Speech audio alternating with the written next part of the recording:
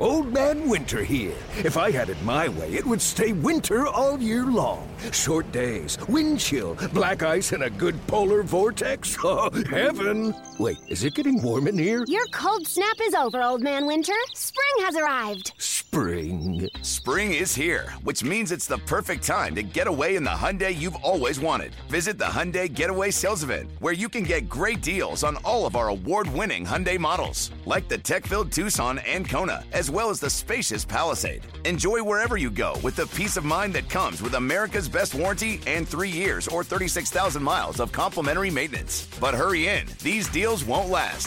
Add more joy to your journey at the Hyundai Getaway Sales Event. Now get 0% APR or up to $1,500 bonus cash on the Hyundai Tucson.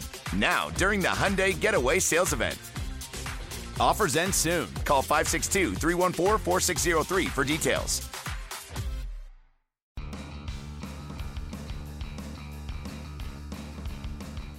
You're listening to MLB.com Extras, brought to you by MLB.tv. It's baseball everywhere.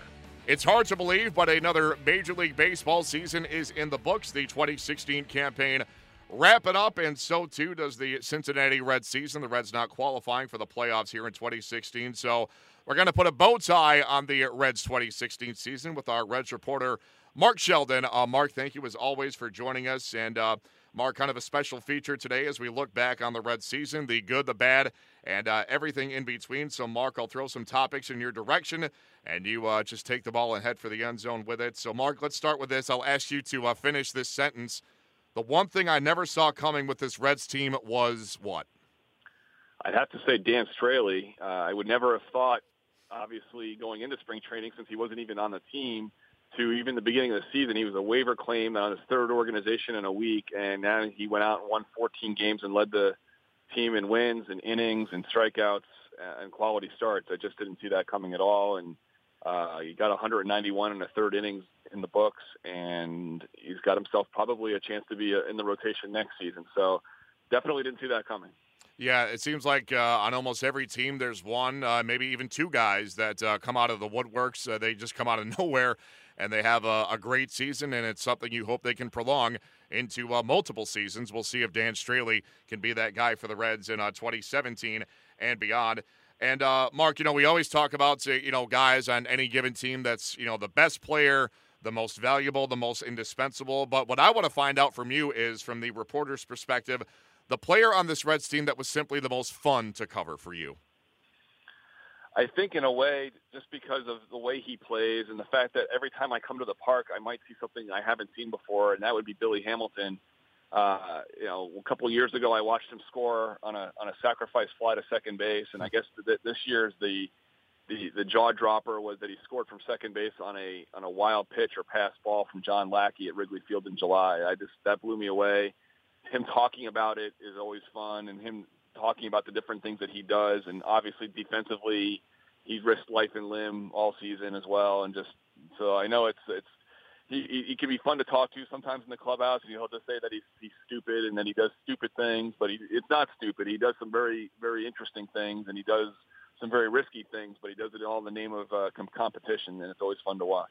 Yeah, Billy Hamilton, like you said, a guy that when you come to the ballpark on any given day, he could do something that drops your jaw, makes your eyes bug out. He's one of those very special players, and he talked about how, he's an interesting guy to talk to as well, and I know that not every player is a superstar with a microphone in front of their face, but give me a couple of guys that, in terms of interviewing them, they always have something insightful or interesting to say. In addition to Hamilton, who are some other guys in that clubhouse that you could always kind of rely on to give you something, noteworthy for an article? That's a good question. Dan Straley, not knowing him obviously before, but he proved to be a very interesting guy to talk to about just baseball or things in general. I always felt like on the days he pitched, I knew that the quotes were going to be good, and also that the insight about his own outing and the outing of others was good. Tucker Barnhart, always a good go-to person, not only about himself and hitting, but really mostly about the other pitchers. He could break down a start. He could break down a sequence of pitches. He could talk about the other team's hitters and really well, and he's also just very, good guy to deal with. Michael Lorenzen was always approachable, and Joey Votto is not always approachable as far as easy to talk to, but he can be very smart and very insightful about things when he's ready to be, and it's always interesting to talk to him because he can talk about things at a different and a higher level sometimes. Yeah, it's always good to have guys that can give you that insight, which kind of separates them from the other guys that give you the cliches and the mundane quotes. It's always good to have guys like Votto in that clubhouse and Straley and others, like you said, that can really provide some valuable insight. Mark, I think I know the answer to this next question, but I'll let you answer it first, and then I'll see if it matches mine. What was the biggest goosebump moment for you this season for this Reds team? It would have to be Michael Lorenzen. When he came back from his father passing away, and he had to pitch like an inning and 2/3. He finished the 7th inning, and then went out and had to bat for himself in the 8th and hit a home run, his first major league home run. And it was a blowout game, but it was quite a moment that he was able to pull that off. And he was in tears on the bases. He was hugging and in tears in the dugout, took a curtain call, and then he went back out and threw a scoreless, perfect 8th inning. So you don't see that kind of stuff every day. It reminds me a little bit of what ended up happening on a different level with the Jose Fernandez situation with D. Gordon recently. But for the Reds' purposes, Michael Lorenzen definitely seemed to have it for me. I hope that agrees with what you had. 100%. I remember we had Michael Lorenzen on the chatting cage a couple of weeks ago, not that long after his father had passed, and him recalling the story of, what went through his head when he connected with the ball, when he saw it, reach the seats, as he's rounding the bases, what he's thinking as he's touching home plate. It was just incredible stuff. And like you said, something that you definitely do not see every day. And Michael was a total pro about it, talking about something which was obviously very difficult. And he was outstanding. And I think that by far and away for this Reds team, the biggest goosebump, spine tingling moment, if you will, for the Reds in 2016. Hats off to Michael Lorenzen. Mark, at the other end of the spectrum, it's obviously been a difficult year for the Reds and for the pitching staff in particular, giving up home runs at a record rate. So the quietest or most subdued clubhouse that you saw this season, did it have anything to do with giving up all those home runs? Was there any loss in particular that really knocked the wind out of this team's sails from your recollection? There was a few. I mean, there was a lot of one-run losses this year, but the one loss that kind of sticks with me is the one they lost 16-0 to the Cubs on April 21st, and that is because they were given dealt a no-hitter by Jake Arrieta, and it was definitely a quiet clubhouse that day. At that point, even though the team was sort of already on its way to struggling, the wheels hadn't come off yet. They had started the season 3-0.